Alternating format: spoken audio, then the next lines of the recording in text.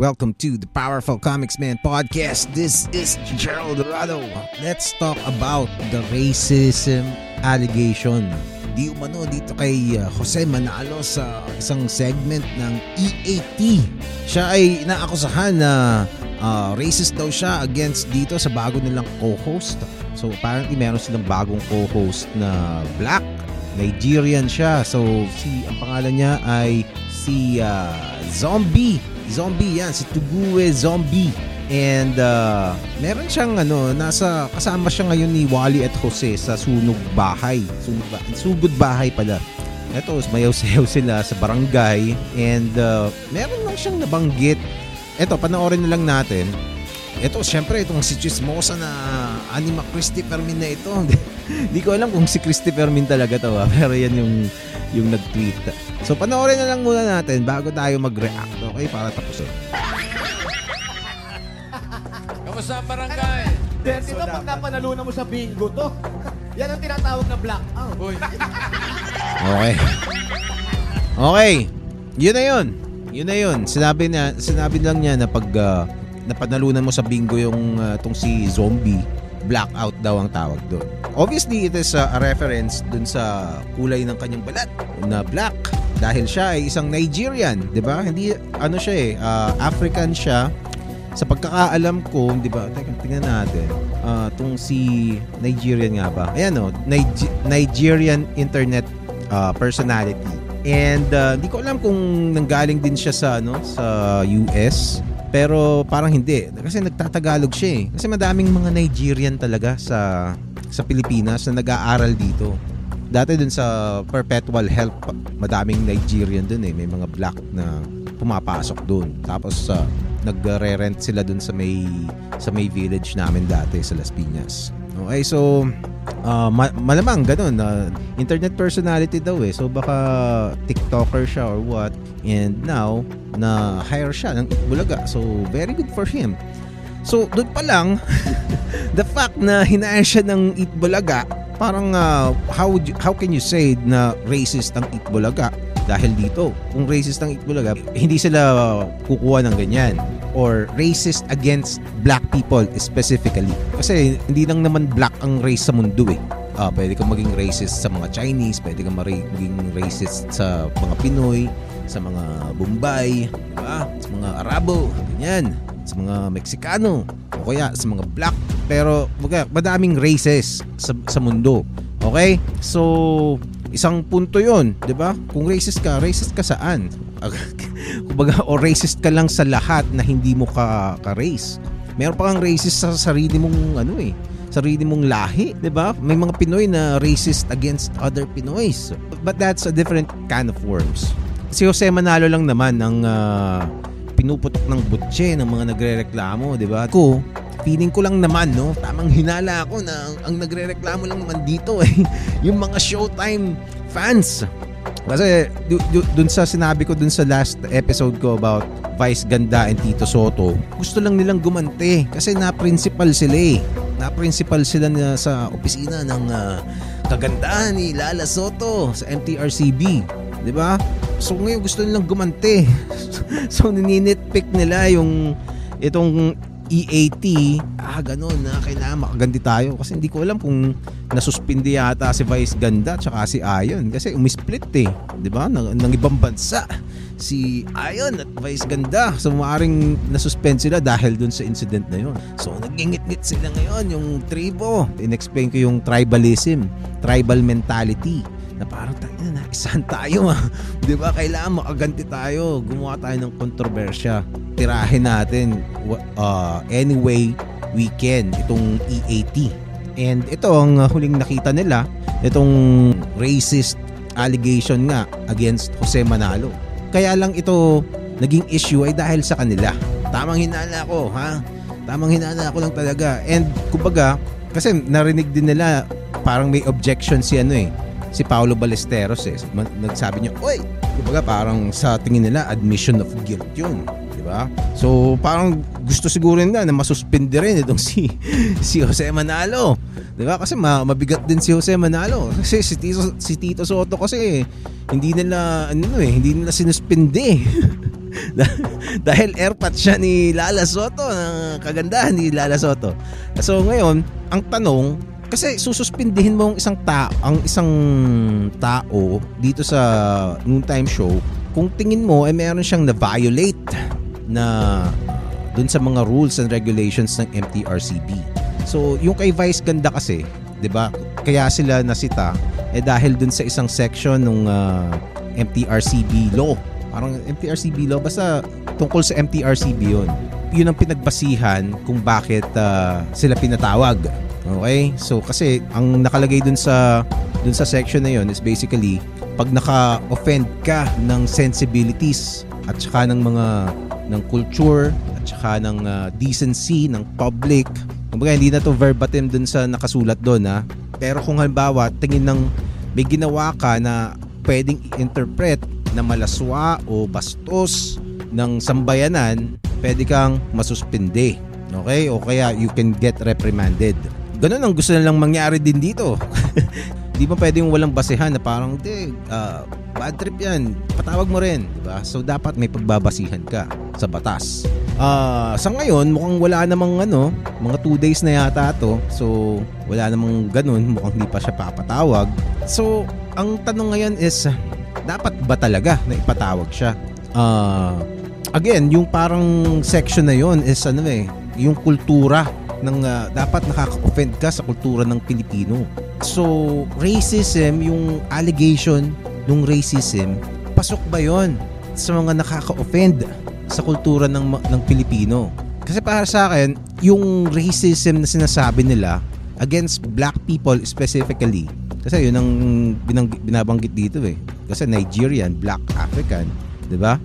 Yung basihan nila doon is based on Western culture. Pag nakakita ka ng black people dito, may racial prejudice ka siguro. Minsan kasi nakakawaw yung mga kapitbahay ko dati doon sa Las Piñas na mga basketball player sila Ang lalaki nila talaga. So minsan makakasalubong ko yun sa gabi, naglalakad sila, tapos minsan 3 sila sa isang bahay, mga ilan silang nakatira dun Pag nakikita ko sila, minsan magugulat ka talaga, di ba? Ang lalaki kasi nila talaga. So racist ba yun? Racist ba yun? Hindi ko, kasi nakakatakot talaga kung hindi ka sanay na, syempre hindi ka sanay na makakakita ka bigla ng mga black na tao. Kasi hindi naman yun common dito sa Pilipinas. Pero eventually nung nakikita ko na sila, nagulat lang naman ako nung bago, di ba? Ang laki so, baka mga 6'6" yung ilan dun. Tapos ang lalaki ng katawan. Yun ba ay maituturing mo na racism? Siguro may prejudice ka kasi iba yung itsura niya di ba? Pero ang tanong doon, sinasadya ko ba? 'Di ba? Kasi parang lang yun parang immediate, hindi immediate parang reflex reaction ko lang yun di ba? Kasi kung gulpihin ako ng mga to, di ba? Kung hawakan nila ako at pag tangkaan nila ako ng hindi maganda, di ba? Wala akong magagawa talaga kundi tumuwad. So, eto lang let's just segue kung ano ba yung nakaka-offend supposedly. Natingin ko, ito naman talaga ang tingin nila kung bakit racist yun. Kasi again, lagi ko sinasabi dito sa channel na yung mga woke na shit na inuulit ng mga Pilipino, napapanood or nababasa lang nila yan dun sa mga influencers from the US mostly or Europe, 'di ba? So sa Western world. So yung mga yung racism as we know it against black people, those are based on Hollywood movies, Hollywood stereotypes. Okay? O kaya yung makikita mo ng mga tinutweet ni na, let's say ni na Cardi B, 'di ba? O kaya sa hip hop, sa rap, dun sa mga kanta ni na Tupac, dun sa mga kanta ni Jay-Z, 'di ba? Na Kanye. Yun ang pagkakaalam natin sa black culture sa Black America. And nandun yung mga gripes sa mga napapanood natin sa CNN, 'di ba? Yung mga balita tungkol dun kay George Floyd at saka dun sa mga palabas tungkol sa slavery sa US. Basically, pop culture ang pinagbabasihan natin. Yung mga nalalaman natin about slavery in the US are based on pop culture. At least for us Filipinos. Okay, kasi wala naman talaga tayong hindi naman natin naranasan yun. Yung slavery the same way like they did historically. May mga naging slaves din dito sa Pilipinas. Okay. Yun ang isang maaring hindi nga nare-realize nung iba na dahil pop culturally napaka-popular nung nangyari sa mga Black Americans sa US, and it is a really tragic phase in history of the world. Pero slavery is hardly an exclusive Black American thing. There's this video galing to sa ebook ni Thomas Sowell. Soul lang bigkas nila yan, pero Sowell ang spelling.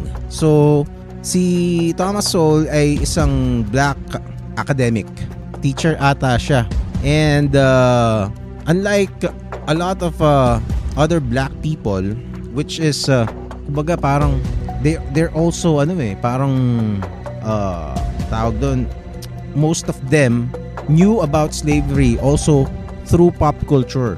Kumbaga it is repeated na yung na ganito yung nangyari sa atin, and it was all the fault of white people, and until now nararamdaman ng mga Black people or Black Americans yung epekto ng slavery, even though it happened more than 150 years ago. Almost 200 years ago na nga eh. Kasi alam ko parang 1860s yun. So ngayon, syempre, history nila yun eh. Wala akong pakialam, wala na akong say doon. Diba? Hindi na importante ang aking kuro-kuro tungkol doon. It's their problem, bansa nila yun eh. They figure it out. Kasi until now, pinagtatalunan nila yan. So, I'll just leave it to them. Diba? Hindi na ako makikigulo. And I may have my own opinions about it, pero ultimately I am a Filipino, and it's not my business. Okay? So magre-react na lang ako doon sa racism in Filipino context. Kasi magkaiba yung idea natin ng slavery at slavery sa kanila. Kasi sa kanila, yung sa US, hanggang ngayon, people keep repeating and keep reminding them of the pains na nangyari noong pinagdaanan nila nung slave era, kung anong tawag nila doon, 'di ba? Dito sa atin, even though nagkaroon tayo ng panahon na Filipinos, our race had been enslaved, and so was other countries. Basically, lahat ng kultura naging slave in one point in time. Mga Chinese, mga Arabs, Indians, Africans, Europeans, even Europeans enslaved each other. Even the Mayans, mga nasa Western Hemisphere, mga Aztec, mga lahat ng kultura sa mundo, kumbaga pinagdaanan yung pagiging slave. Walang kultura na nakatakas sa horrors ng slavery. Sa Amerika, it has become a very political thing, a very politicized issue.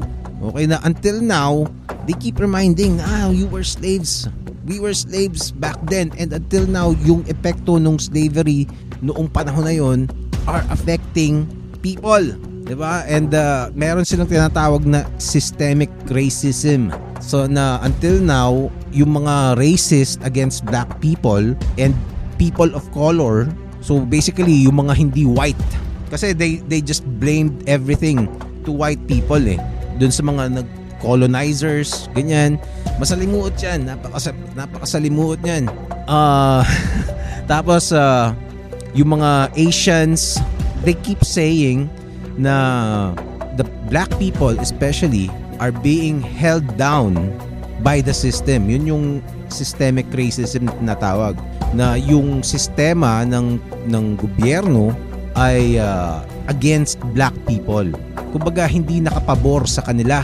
Nakapabor yun dun sa mga puti, sa mga Caucasians. At dahil doon, nananatiling mahirap ang mga black sa mga black African Americans. Okay? Yun, basically, ang systemic racism. Of course, komplikado pa yan, pero siguro tsaka na natin pag-usapan. Pero dito sa atin kasi, when you say racism, parang prejudice lang sa atin yun. So kung racist ka, kumbaga, sa atin wala naman kasi tayong idea nung systemic racism. Kasi ang Pilipinas, we are a racially homogeneous country. Or almost. Kasi yung homogeneous, ibig sabihin nun, pare-parehas tayo. The overwhelming majority ng mga tao sa Pilipinas ay Southeast Asian race. Okay, pare-parehas tayo ng kulay. Again, the overwhelming majority. Kung meron mang mga Africans na black, katulad nitong si Zombie, kung meron mang ganyan, konti lang sila. 'Di ba? Basta very tiny yung kanilang bilang sa Pilipinas to make significant cultural impact. And also hindi rin sila ganun kayaman like yung mga Filipino-Chinese. 'Di ba? Dumami na rin yung Filipino-Chinese tapos mayaman yung madaming Filipino-Chinese. So meron silang institutional power, 'di ba? Kahit mas madami yung mga brown. Pero sa atin wala yun eh. Yung mga Filipino-Chinese nga, masasabi mo ba na na racist ka doon? Siguro yung iba, 'di ba? Siguro dati yung matindi yung racism dati, parang kasi inaapin nila yung mga yung mga Chinese dati. 'Di ba? Mga sanglay. Yung mga nagtitinda ng taho, mga hard laborers sila noon. And yung mga Pilipino, minamaliit sila. Tapos ngayon, tayo nang minamaliit ng mga Chinese dahil hard laborers sila at masisipag sila. 'Di ba? Pero kaya ngayon kung magiging racist ka sa mga Chinoy, baka sampalin ka noon. Kasi yung mga pag sa Binondo, mga bahay nila, mga parang kasing laki ng kondo eh. 'Di ba? So kahit laitin mo yung itsura nila, yung pagiging Chinese nila, let's say singkit sila, 'di ba? Ngayon, mas mayaman naman ako. So yung racism na inaakusa nila dito kay Jose Manalo, culturally, di ko masabing significant eh. It's not our culture at all. 'Di ba? Yung mga pinagbabasihan nila kung bakit offensive yun, it's not based on Pinoy culture. It is based on Western culture that they saw. Napanood lang nila yon o nabasa na pag ganito pala, racist yun. 'Di ba? Pero sa weight natin, lalo na to, hindi naman African American tong si Zombie eh. Hindi naman siya African American. Eto, nagkaroon tayo ng mga slaves dito sa Pilipinas. Ang sabi ni Professor Nestor Castro dun sa isang interview ko sa kanya, yung mga taga Mindanao, they enslaved yung mga Bisaya. 'Di ba? Nanghuhuli sila ng mga Bisaya. Tapos ginawa nilang mga alipin doon kasi may mga pangyayari na pinagbawal ang mga Kastila. Tapos sabi pa nga dito, slavery was widespread in the Philippine Islands under pre-colonial alipin system. So existing yung alipin system bago pa dumating yung mga Kastila. At ang dinagdag pa dito, before the islands were colonized by the Spanish Empire in 1565, the new laws of the Spanish Crown which banned the slavery of native subjects in the Americas extended to the Philippines when it came under Spanish rule. So, ibig sabihin, nung dumating pa sila, tsaka pa nawala yung slavery, yung alipin system. I'm not saying na colonization is good, pero nangyari yan, di ba? Nawala yung mga alipin, inabolish nila yon dito sa Pilipinas. The same way na nung dumating yung mga Europeans dun sa Americas, mga Aztec, natigil din yung mga mga human sacrifice nila. So at least that's one good thing siguro. Imaginein mo kung ikaw yung mga tribo na hinuhuli nila, iaalay ka sa rain gods. Diba? As in, buhay ka, they're gonna cut your chest open and pull out your beating heart. Diba? So, dito sa video na to, Hanapin nyo to. Meron siyang full lecture about slavery Ito, facts about slavery never mentioned in school. Nasaan ba yun? Itong part na to. Ended slavery in the same way as the United States did, and few ended was too widely accepted to require defense. No other nation ended slavery in the same way as the United States did, and few ended it after so short a struggle, as history is measured. How and why did slavery end in most of the world? There were two major processes. Over the centuries, as more and more territories around the world consolidated into nation-states with their own armies and navies, raiding those territories to capture and enslave the people who lived within them became more hazardous in itself, and also risked military retaliation against the countries from which the raiders came. Thus, more and more peoples became off-limits to slave raiders over time. Put differently. Okay, so basically, sinasabi nila na yung slavery became possible kasi nung unang panahon wala pa yung mga malalaking bansa. Kasi you can only enslave another group of people na mas mahina sa'yo. Diba? So mas malakas ka, merong mas maliit na bayan dito, mas mahina sila, they have mas mahirap sila, wala silang armas. Then you can easily conquer them and make them your slaves. Kasi dati kasi city-states lang yung mga yung mga lugar sa mundo. Kahit sa Europe, 'di ba? May mga tribo-tribo lang sila na wala namang wala pang bansa na, let's say, Germany. Kaya nga nung Roman Empire, basically yun ang unang superpower na bansa Yung mga maliliit na mga tribo sa Europe, inisa-isa nila 'yon. Hindi nila kayang tapatan yung lakas ng Roman Empire. Kaya naging slaves sila. 'Di ba? Kaya sila nasakop. The same thing with the Chinese, the Arabs, mga Mongols, 'di ba? The same thing with the Aztecs. 'Di ba yung sa movie na Apocalypto, 'di ba? Meron kang malaking city doon na nandun yung parang capital ng mga Aztecs. Tapos yung mga sundalo nila naglalakad lang, naghahanap lang sila ng mga mahuhuli na maliliit na tribo. Tapos yun ang inaalay nila dun sa mga Diyos nila, 'di ba? So kaya sila nahuhuli kasi hindi nila kayang tapatan yung lakas nung malaking bansa. So ngayon, as the world progressed, na-realize nung mga maliliit na mga tribo na to na kailangan nilang magsanib puwersa. And siguro eventually yung mga nag-conquer sa kanila, parang kahit dito sa Pilipinas, 'di ba? It was only in the 1800s, doon sa panahon ni Rizal, na na-realize na ng mga Pilipino na teka, yung palang mga Bisaya, mga Cebuano, yung mga Ilocano, yung mga Bicol, hindi pala lang tayo Bicol, Ilocano or Cebuano. Pilipino pala tayo. 'Di ba? Pwede pala tayong maging isang bansa. Pag may nag-aaklas sa Cebu, kunyari, o sa Bicol, yung mga Ilocano tsaka mga Cebuano, kasama yon sa pagpuksa ng nag-aaklas. 'Di ba? Sa halip na magtulungan kayo na nag-aaklas tayo, mag-aaklas din kami. Yun ang ginawa niya na Bonifacio, 'di ba? At yun ang under dun sa idea ni Rizal na hindi natin kailangan mag-away-away, isang people lang tayo. Okay, yun ang idea. Sana nagets nyo, 'di ba? So, noong nagsanib puwersa tayong lahat, naging mas mahirap tayong kalabanin, 'di ba? So ganun din ang nangyari dun sa slavery. Yung mga tribo sa Africa, nagkumpul-kumpul sila doon, mas mahirap na silang hulihin isa-isa, 'di ba? Kaya umunti yung mga vulnerable na mga tribo na available para gawing slaves. Yun ang sinasabi nila.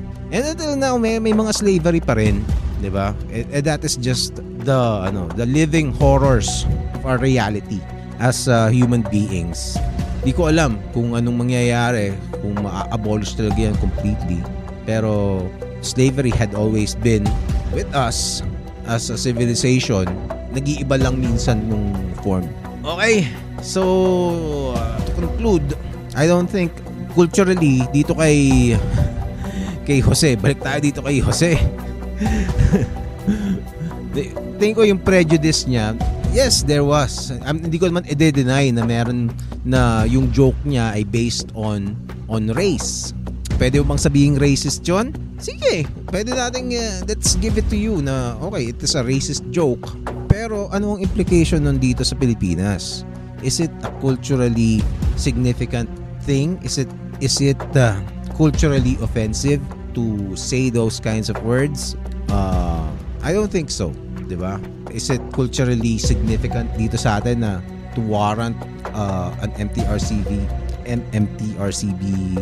investigation? 'Di ba? I don't think it is. Pero kung gusto nila, bahala sila. 'Di ba? Hindi ko man sila pipigilan. Pero for me, it's not a Pinoy thing. Do I recommend people saying those kinds of jokes? Not really. Pero I wouldn't be mad as well. Most people just want to tease. And I think it's better that way. Diba? You just allow people to tease each other. Kesa naman lahat ng bagay ikapipikon mo. Yun yung tolerance eh. Because sometimes we just want to goof around. And sometimes it will be at your expense. Siguro kung yung abusado ka na, kumbaga naging butt of joke na tong si Zombie. Wala na silang ibang alam gawin kundi asarin siya based on the color of his skin. Then I suppose it will be in bad taste already, and kumbaga nakakapikon na yun. Pwede mo na silang sawayin. Pero kung mga ganito na parang blackout, well, I suppose it is a good reminder to Jose nung nangyari to na parang mag-isip siya, be more creative in having banter with Zombie. Kasi hindi rin naman talaga maganda kung at every turn yung kulay niya, yung pagtitripan niya. Like yung katulad kina Bali, 'di ba, dun sa sa Okay Cafe Rico nung 90s, 'di ba? O kaya yung kay si Jinky Oda yon, 'di ba? May yung mga immutable characteristics. Madaling i-joke yun eh, 'di ba? So, pero si Jose naman is a very creative comedian. So, tingin ko sisiw lang sa kanya yan. And, yun. So, I don't think we need to go woke on this issue.